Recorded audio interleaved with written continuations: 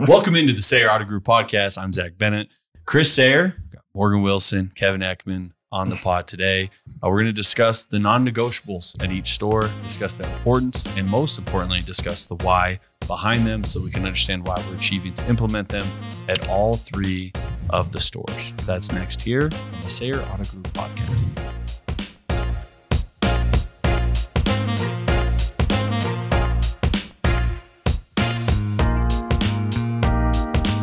All right, welcome all. We got all three stores represented for the first time on a podcast episode. There we go. Look at that. Round of applause. There we go. We got Kevin Eckman from Nissan, Morgan from BMW, and me and Kris from obviously the Dodge store. So thanks for coming on, guys. How are we doing? Thank you. Doing good. Solid. Good. Awesome. Wanted to first start with asking you guys any love you wanted to show some salesmen at your store, saleswomen at your store by chance? Yeah, I want to give a shout out to Tori. She came over from the BMW store, hit the ground running, and she's doing great. She got her first sale, posted it online, and she's doing wonderful. Let's go, Tori. There we go. Hey. Tori's great. No, she's awesome. She's good. How long has she been selling with you guys? Probably about a year. A year. Yeah. So coming a seasoned vet at that point. Yeah. Right. No, she's awesome. I think out of any of the salespeople, she attends the 831 meeting the most. So she's definitely eager to learn it. So She's committed. That's awesome. Yep. Morgan, same story for you guys. Any updates on that or just? I mean, I'd hate to say Alex's name again. Me too. But the guy's killing it. Yeah. Yeah, absolutely. But we got a solid group, and they're all going to chase him down this month. I can feel it. No, that's awesome. And on the Dodge side, we have added a couple new guys. We had Ammon come over from the Nissan store. He sold his first truck on the first day here to some previous customers that he'd sold, I think, a Pathfinder to over at the Nissan store. And then we had Tyler Martin that came on and never sold before, and he sold something his first day. Matt actually went out and goes in our conversation, went out and talked to the customers, and he's like, yeah, it's going to give him a false sense of how easy this is because Matt showed numbers, went over, just discount, didn't have a trade. And she just looks at the three square and says, I like that one. that was it. Beautiful. It's pretty simple. So sometimes it's good to get your first one real easy lay down because it gives you that belief. But It's good to have some fresh blood and some new guys that are off to a good start. But I want to open up and talk about the non-negotiables. Kris kind of brought this up. So I'll turn it over to Kris, just kind of talk about why you feel it's important to reiterate this as we close out the year. It's kind of a big emphasis when we first started the year. And what would you feel that was important to bring this back to our attention? Yeah, I mean, we talked a little bit last week about goal setting, and these items are kind of the action plan, I guess, for achieving our goals. The daily activities. The word non-negotiable literally means you never deviate from this process. We've found that that's easier said than done. Obviously, we check up on this every couple months. And a lot of the time, myself included, will answer, yeah, we only did it 80% of the time. So I think I just wanted to cover these non-negotiables again as a group and kind of include the other listeners, our salespeople, personnel. I know a lot of them probably aren't even aware of these because it's a management focus for sure. We want our team in general though to understand what we're doing and why we're doing it. So that's kind of the background on it, I guess. Absolutely. And Kevin or Morgan, whoever wants to jump in there, in terms of when we made this initial focus and you guys were pushing at your store, what was that initial success that you felt from your salespeople or from the success you guys had from focusing on kind of 5 to 6 key components of a daily work environment? I mean, for us, it felt like you had a focus, right? Every deal, you had an outline of what had to happen on that deal. Mm-hmm. It gave you something that you had to strive for. I think it just keeps you focused. Yeah. Going off of that, it pushes us as sales managers to get more involved with our salespeople and help them out because in these times, the sales business has changed dramatically. And, with these non-negotiables, I feel that it just helps us managers get more involved in getting them to, over these steps in the sales process a lot differently. So, yeah, that's where the success I feel has gone, getting more involved as a sales manager. Yeah. And I think like the whole quote of the absence of process is chaos. And so the whole idea of, like you said, it helps you make more focus and hold you to a standard of, okay, so when a deal comes in or a customer comes in, these are the boxes that need to go throughout the process. And so when you don't have that stuff outlined, then it's easy to never be held to some sort of standard. You can just be wishy-washy depending on if you feel like that's a deal or if you don't. And so then at that point you're judging and you're helping some salespeople and not helping others. And then, you never have some sort of guaranteed like concrete way of going about. And so the experience for the customer is always different. They could come buy three cars over X amount of years. And since there's been no standard, their process or feeling of how it went could be completely different every time. As opposed to if the process is outlined, it's just the same experience and they know that the Sayer experience from top to bottom is going to be phenomenal. And so that's at least what I felt is that, okay, if we outlined it now, there's no way, and we can dive into it, but there's no way I can't go and talk to a salesperson's customer because that's what we've outlined as a standard. And if I don't do that, then I look like a hypocrite. And that is, to me, the worst thing that I can ever come across as is someone who talks about doing stuff and does it when I feel like it, Yeah, that was one cool aspect of this. Zurich led the discussion, but at the end of the day, our brain trust is who came up with these, right? We wrote them ourselves. We don't really have the place to complain, oh yeah, they're making us do this stuff. No, we wrote it. Like this is what we came up with as core principles that we need to execute. So yeah, maybe we should go through them quick just so they, more specifically know what we're talking about here. You want me to read those out? Yeah, you do for ours at least, and then. Yeah. So yeah, what he means by that, each store kind of tweaked theirs slightly just to match their current needs. And there are different, I guess, cultures of our customers at each store. So there is room for variation in these for sure. But I'll read the Dodge Chrysler Jeep Ram stores. The first one we have here is obtain all the customer's information. You'd think that would be the simplest thing. It's the great, but yeah, right. For some reason, like we struggle to get the key information to put a deal together. A lot of the time it's excitement, I think, just ready to get a deal done. The person's, hot, ready to look at cars and stuff, but it is critical for each step, all the way through finance, that we have the right information. Not only to finish the deal, but also to make it a smooth experience. When you say, I mean, when you have to go back 90 times and ask, what's your birthday again? Or do you have insurance? It makes them feel like we're hacks in general. So, well, if you don't have that information, it allows somebody to like really cool off. Right. Yeah. So right now, right this second, I've got a deal that we're working out of Utah on a BMW that's really hard to get. Right. And so the salesman comes to me really excited. I got this guy on it. We're gonna make all this money, whatever. And he wants to lease it, no problem. So I get in there, and there's no address. Well, he's out of Utah. Pretty wide range. That's pretty wide range, right? The lease rate for the taxes changes depending on what county you register that car. Right. And so I'm like, dude, I can't quote anything on this. His payment's going to be off. Will you get an address? Well, now he's going back to the customer and trying to get the address. The customer's coming off of this excitement that they had, and I haven't heard anything back yet. Yeah. But if we had that information right from the beginning, we'd have gone, right?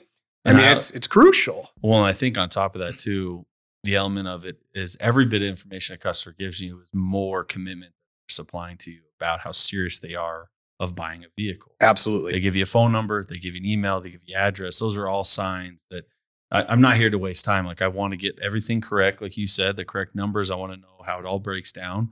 And that way, when you're working as a salesperson, if they're giving you any type of resistance, okay, I kind of know who I'm working with and work on the areas to improve to get some of that information. So, that's one of the areas I think is the more that they give to you, typically the more serious they are about buying. Absolutely. I totally agree with that. And for our brand, I don't know about you guys, but even rebates are determined by address and zip code. So you could say, oh yeah, I'm in Idaho or whatever, but it could be different rebates based on where you're at. So for the rookies starting now, understand why that's so important to us. It directs the deal forward in every aspect. So the second one we chose was 100% manager turn for every customer. What does that mean, Zach? 100% manager turn for every customer. So I think, especially when guys have been selling for a while, there's a negative connotation to a manager turn. They just feel like, well, if I'm getting turned, it means that I'm not an adequate salesperson. It's kind of the ego part of it that comes into play.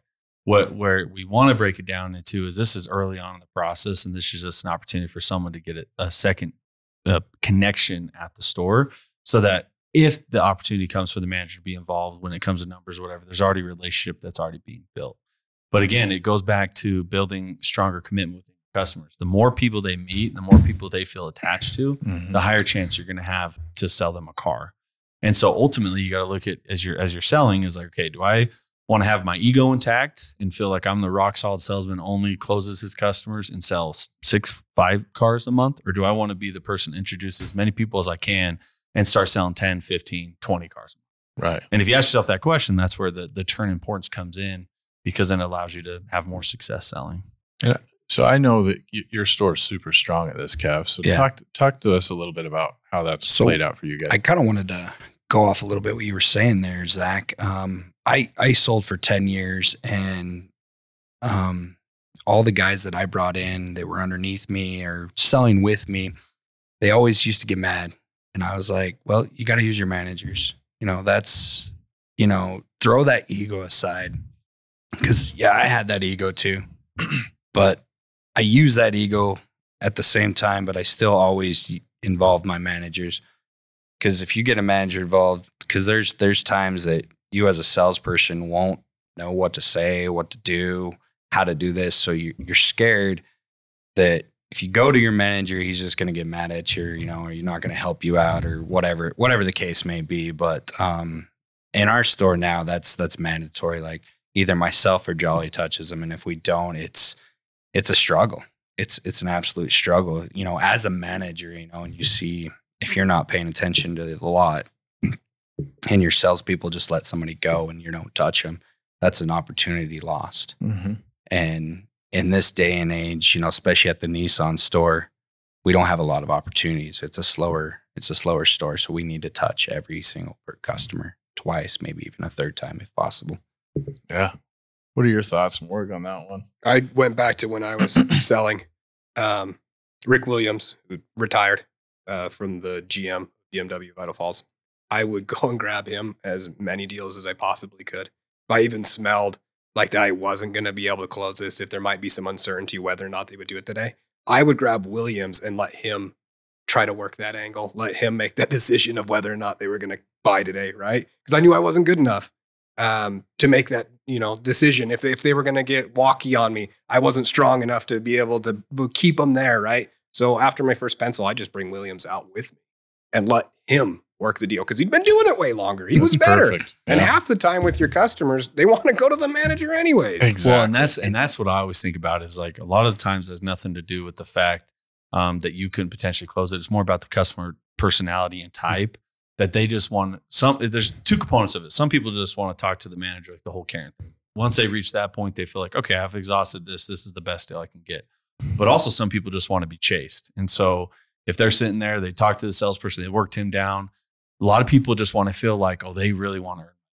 And so they just want someone else to come talk to them and make them feel super special, and that we rolled out the red carpet to get their business today. And so a lot of the times it has nothing to do with the salesperson, individually not being able to close it. It has more to do with the customer having a preference in how they want to get the deal done themselves.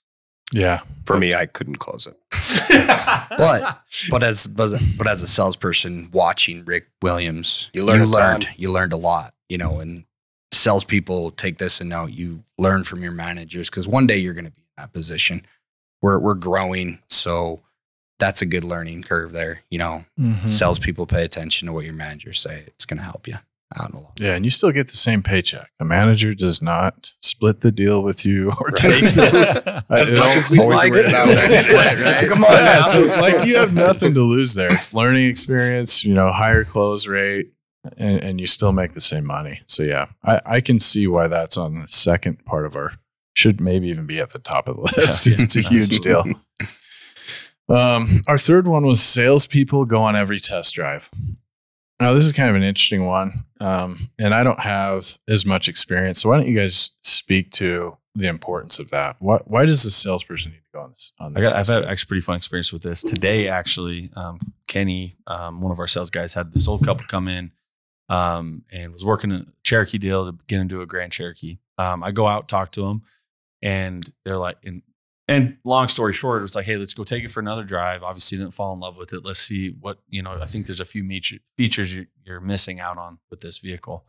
And they tell a story about when they came back here a few years ago to buy, there was a salesperson that wouldn't let them go on the test drive alone, or at least tried to get in. And then they got mad, went to to the sales manager there, complained, and they were allowed to go on their own. So they don't want anyone to hop in the back seat.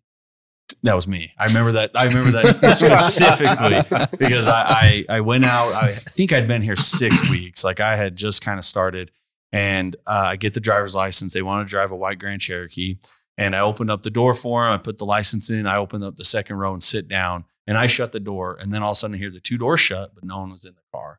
And I look out, and they're walking back to the sales building. I was like, what's going on? So then I opened the door, and I'm like, hey, and they were so pissed. Like, I'm not a toddler. I'm not going to be babysat. So anyway, I used that as a crutch for a long time to be like, some people, maybe a lot of people feel that way. They don't want me to go on their test drive, bother them, whatever.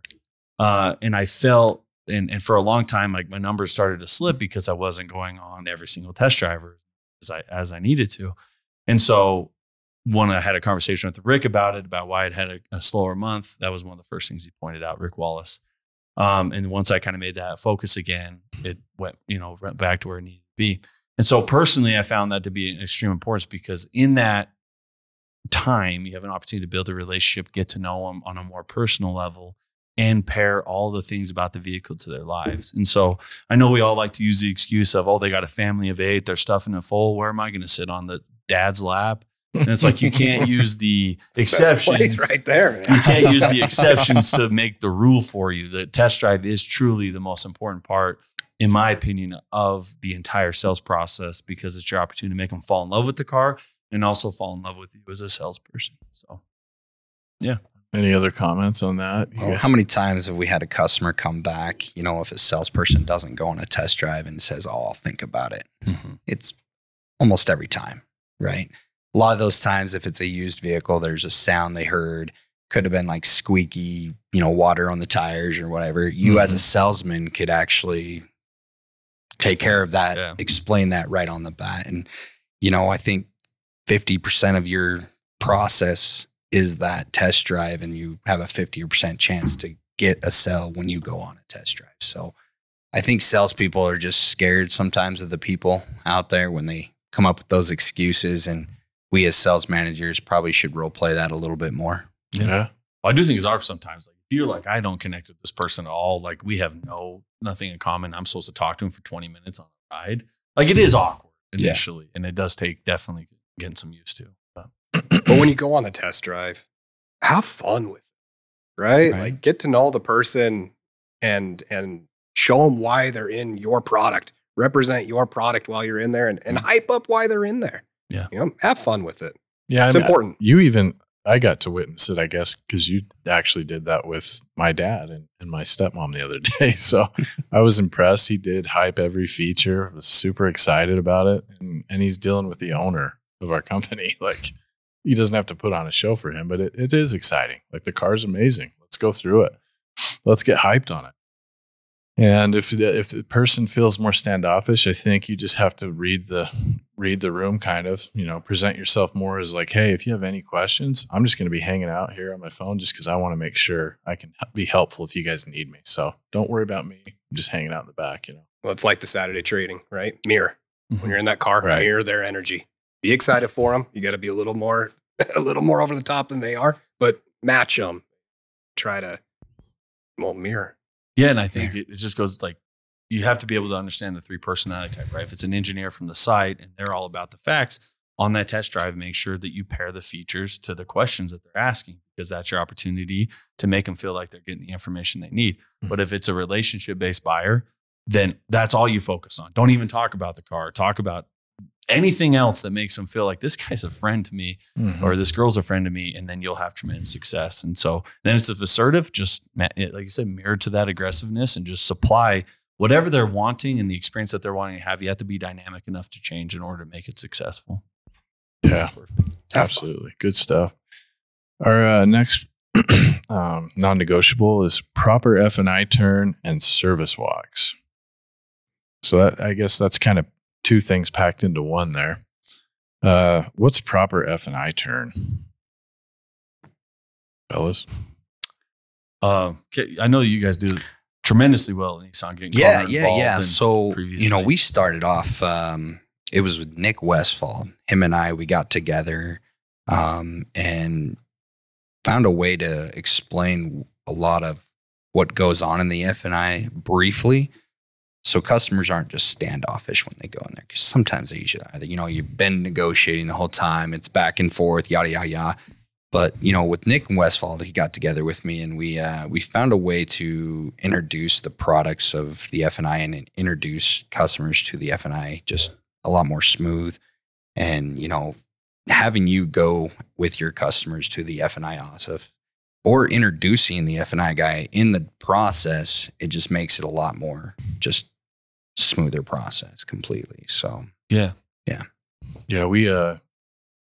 We want you to think of them also as part of this 100% manager turn, really, because they're great closers. They didn't make it to F&I not being a good closer, right? So they were top salesmen, generally speaking, and they're there to help you also. If you're having a wishy-washy customer, just hit up your F&I manager, say, hey, would you mind just saying hi to these people? They have a couple doubts. And all those guys and gal are very capable of helping you close a deal too, if it's kind of, on the rocks a little bit. So utilize them there. It is important too that our F&I people are prepared. I remember doing F&I. There's times where stuff kind of just gets tossed at you, and it's hard to get your feet under you, like when you don't know all these different variables. And your real job, obviously, first of all, is to protect the dealer, get the paperwork done. But you're another sales opportunity. If you're jumbled and have all these missing items, it's hard to sell. So it really screws up their ability to close as well, in my opinion. Morgan did F&I for years too. He probably feels the same way about that. Absolutely. So yeah, I think that's huge. That transition's big. Service walks. That's one I think we're probably the worst at out of all these so far, at least at our store. Yeah. Yeah, there's a couple of salesmen, speaking for the Dodge store, that do it really well. But I think it plays, the reason that they're paired together is I think they help one another. At least the service walks definitely help the finance department, because so we're in this, brand new facility and have one of the bigger shops that has all the state-of-the-art facility. And oftentimes when you're back there, if you look around, it's not 2005 or, 1999 Honda Civics. It's brand new vehicles, a lot of brand new vehicles with a lot of computer issues or whatever the case may be, recalls. And so when you take them back there, it's twofold. You're able to introduce them to the people that are going to get them taken care of for the oil change. And I know, Kris, for you as a business as a whole, we sell them, but we also want to service their vehicles because it's important for the overall success of the dealership. And so that part, we want to get involved with the service manager, service riders, so they know where to come, they feel comfortable coming, and they have a relationship there as well.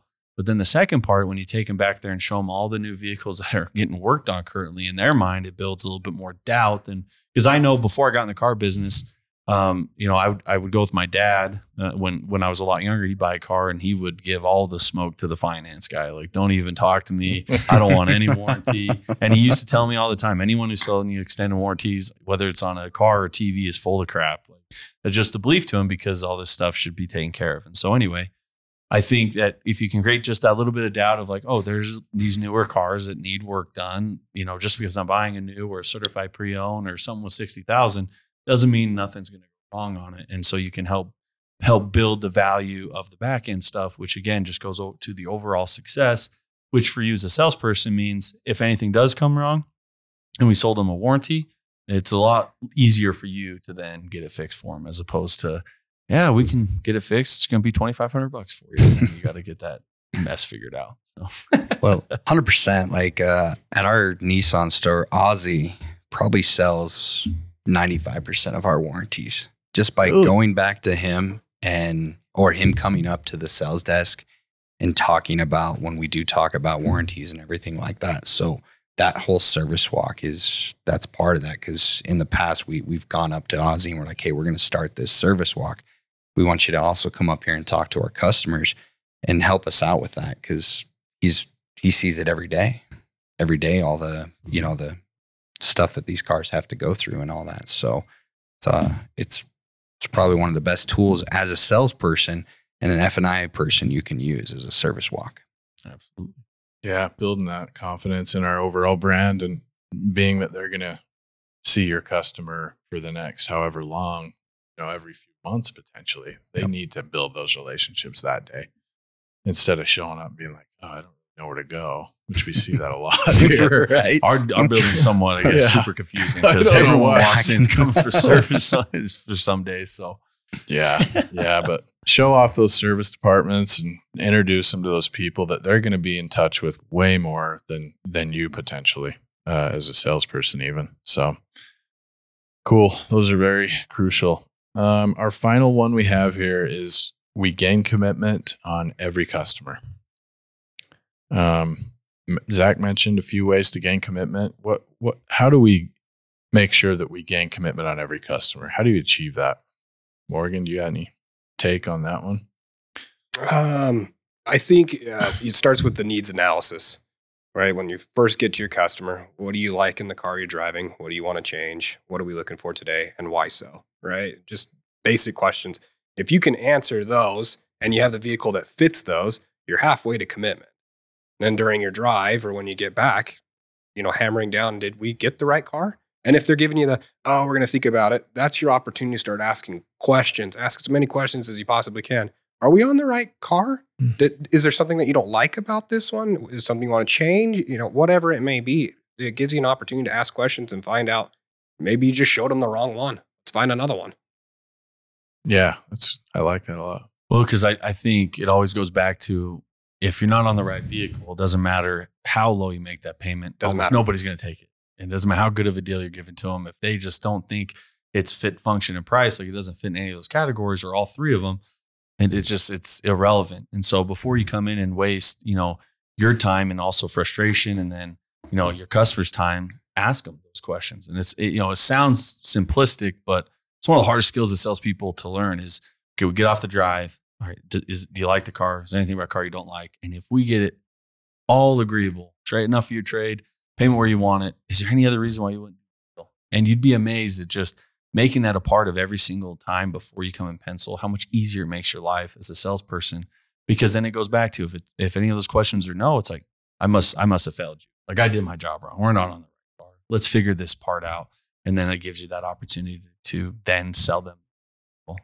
No, I think 100%. I remember in my training, when I train my sales guys, I tell them the more time you spend on the lot getting the right car, the less time you spend in the building. That's totally true. And, I feel like every customer, you get that customer that's always price. What's best price? What's the best price? So training our sales guys, this will probably lead into one of our, non-negotiables here, but training our guys properly, and not just saying it, but actually going out there, showing him what to say, how to say it, what to do. My best one for the price thing is like, you know what, Mr. Customer, price is the easiest part of my job. The hardest part is getting the right car. Because it doesn't matter what I do in the price, you're not gonna buy it if you don't love the car. Getting people falling in love with these cars is more important than price. Yeah, and I think ultimately as a salesperson, you're trying to be helpful. And so sometimes you can reach the point of over-helping and hurting yourself. Exactly. When people come in and they're like, I want your best price on this, I want no trade, and they haven't even driven the vehicle. And you're like, well, I want them to know I'm trying to help them. And then all of a sudden you've caught yourself in a bad situation. Whereas opposed to use those couple word tracks of like, totally understand. And I would be the first one to tell you that I wouldn't do the deal if I didn't give you enough for your trade. Let's make sure that truck works for you. And then we can focus on the next part later. So again, a lot of the stuff that you do comes from good intentions of wanting to be helpful, want to make it super simple for people, because that's how you would want to buy. But the processes are laid out in place for the customer to feel as less frustrated as possible and for you to have as much success as possible too. So I think that's key. Yeah.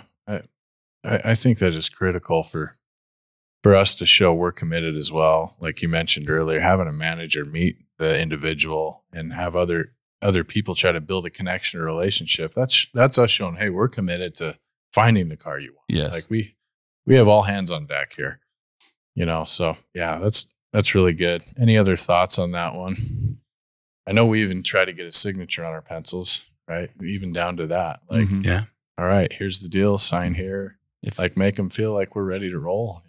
Yeah. And more we talk about this, but I think putting on a show in every aspect to it, whether it's you're hyping them up on the purchase of the vehicle, on all the features, being excited about the brand, but also like, taking the hit when they're given a big ask. A lot of times, so, it goes into like the manager turn. It's like, I'm gonna go grab them for you because I want to make sure that if I'm not here, you have someone to talk to. And Yeah, that's a great line. Like there's a lot of ways to phrase this where it's like, we're just doing the things we're doing to help you out and for your best interest. And ultimately it is because we just want to make the deal as easy as possible. So there's different ways to frame this for your customer. Like, hey, I'm going to take you on the service walk because I want to make sure you know where to go when you come in for that first oil change and you know who to talk to. This is so-and-so. He's going to be the one taking care of you. All that stuff is window dressing just to make sure that they know how much we appreciate them for buying a car and ultimately that you sell them a car and have a good experience overall. So cool. So that's the end of our list. Kevin, did you have any deviations? I know you guys got a little more specific in some areas. A little bit. Ours is more the consistent training. I think that's where we lack in our dealership. We being one of the slower dealerships out there, it's tough. It's tough to sit there all day with only one or two ups and try to train these guys and get them motivated enough. I know that's where I've lacked a lot in my process of managing and getting a little bit better, but I don't know what's your guys' thoughts in proving that. I think, we struggled here for quite a while. And then we kind of focused Zach's efforts on that. And I think we're in a good spot now. I mean, from my outside observation of how he approaches it, it's just very regimented as far as like this, we're doing this today. We're going to meet one-on-ones tomorrow. And he draws out that calendar. There's something about putting ink on the calendar. I don't know what it is, but in my own life too, if I mark it down and say, this is what we're doing, it's way more likely to do. I don't know, but you can speak to that more, Zach. I mean, our training's been boosted quite a bit. What have you done? What approaches have you taken to kind of sharpen this up there? Again, I think that's ultimately what it is. It's just, okay, the guys have an expectation of this is the time on one-on-ones for weekly ones that I do. Everyone knows their time slot and it's just scheduled in for that time. And, there's a lot of salesmen. Some of them always want to avoid them, the older guys, but the youngers have guys that would come to me and say, hey, it's 12:15, and it's scheduled for 12 and I was finishing up a deal. Hey, we doing that? I'm like, oh yeah, absolutely. Just give me 5 more minutes and I'll meet you in the conference room or whatever. And so it's interesting to see, like, once something becomes habit, once something becomes a part of what guys do, then how much, easier it is to stick to it. And then because they have commitment on that side, I have no choice. So it really just pinning yourself in a corner where this is what we do and no one's going to let me slack on it. And I think that's ultimately what's led to the success. And it's like the 8:30 meeting that we do. It's kind of the same thing. It's like everyone knows we're doing it at 8:30 and there's there's no choice to it. It's just everyone's going to show up. And if I don't come prepared or whoever's training doesn't come prepared, the egg on everybody's face. And so now it's become a part of the tradition and it's easier to hold, them to coming because there's no excuse for not being there, but also for me to being prepared. Yeah, I think one thing I would tell you guys as sales managers as well is to start doing those one-on-ones because I've seen our team feel like they're much more cared about, they're heard, and his trainings are specific to their current struggles, right? We can come up with our own ideas every week as managers, but if we're not listening to their struggles and what they're dealing with and then putting training forth to help them, I think they just feel like we're kind of fake managers in a way. Yeah. But yeah, I've seen a huge difference in our team since he got on the one-on-one thing. So that might be a good place to start if you guys aren't already doing those. Our team just has a much more positive culture, and I think the salespeople are really enjoying their job and progress, at least from my perspective. So I don't know. What are your thoughts on that, Morgan, as far as training goes? McKay and I have one-on-ones every Friday. And it's a wonderful opportunity to show that we care. Yeah. Because we actually do. You know what I mean? Yeah. We in these one-on-ones, we talk about performance, how to improve. You have any customers that you need some help with? And then we turn it over to us. Is there anything that we can do to improve? Is there something that you need from us? And how's your life, right? Things like that. Like, we actually do care about you and want you to succeed. That's a great opportunity to show it in a one-on-one environment. That's funny. Yeah, no, that's huge. I'm glad you're doing that. I hope we can carry that forward, keep doing it, and building those relationships with our team, because the salespeople really are the engine to this side of our business, right? So we need to take care of them, hear them, and then train them based on what we're measuring, what their weaknesses are. So, data can also be a big part of that, and that's an area we've talked a lot about. We're still not as far as we want to be, but we want to eventually be in a place where we're kind of like a professional athletic team, where your stats, each player knows exactly where they're strong and weak, and then we can kind of shift the puzzle to do a better job every day and get better as individuals. If you don't track something, you'll never know it's off. So yeah, and I think just kind of build on, talking about the one-on-ones specific, Jocko Willink has a quote, talks about, we all have a tendency to avoid our weaknesses.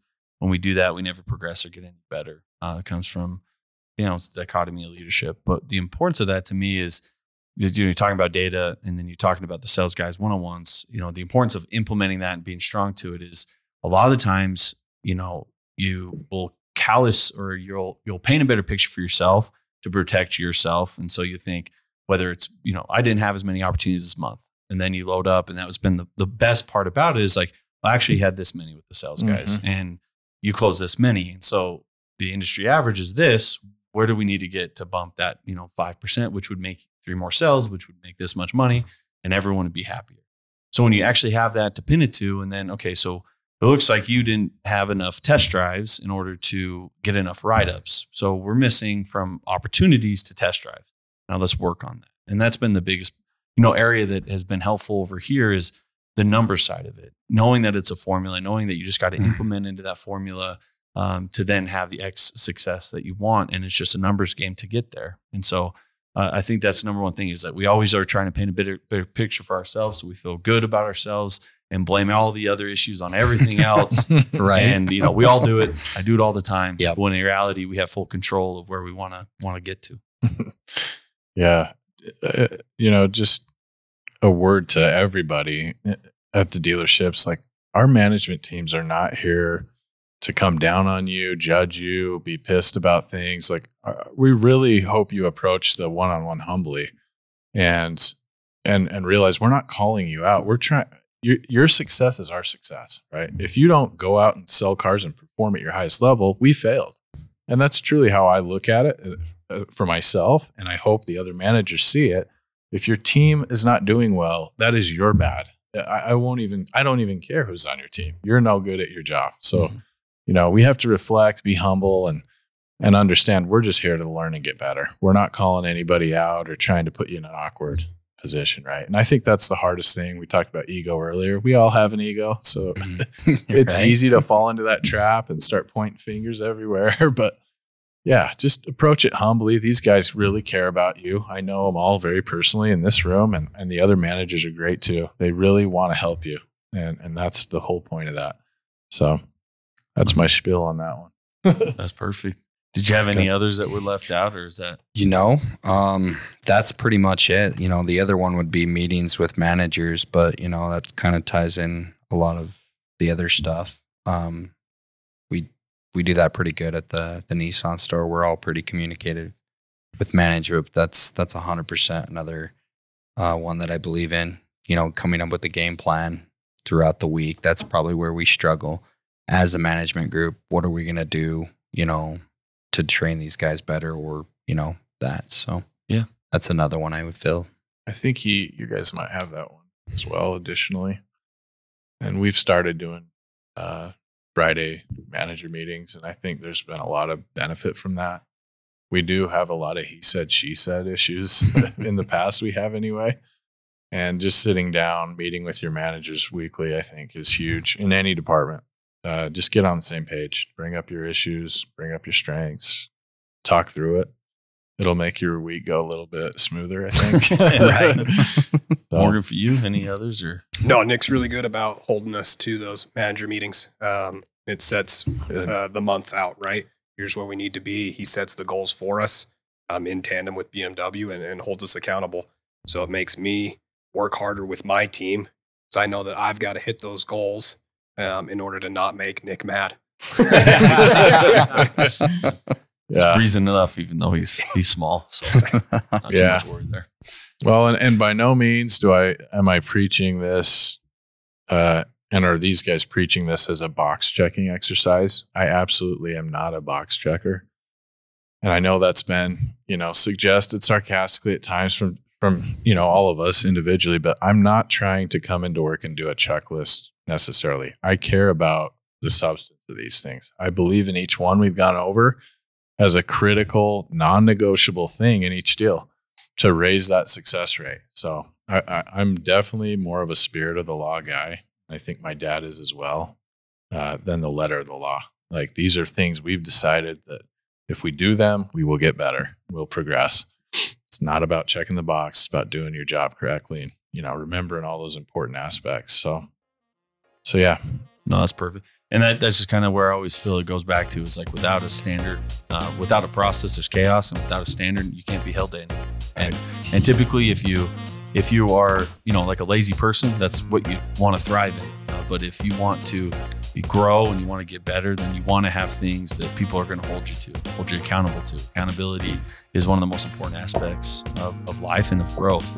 And so, if your sales manager or even your salesperson brings up about a non-negotiable, you can't be a defensive or an angry way, try to resist any of that. And I know it goes both ways. And so if it's brought up to you that, this is an area that you can improve, then just take it with what it should be. And that's a call to action. And I got to be better. I'm sure to implement that to help everyone be more successful. So if anything else, you guys have anything you want to add? I appreciate you both taking time out of your day. That was wonderful.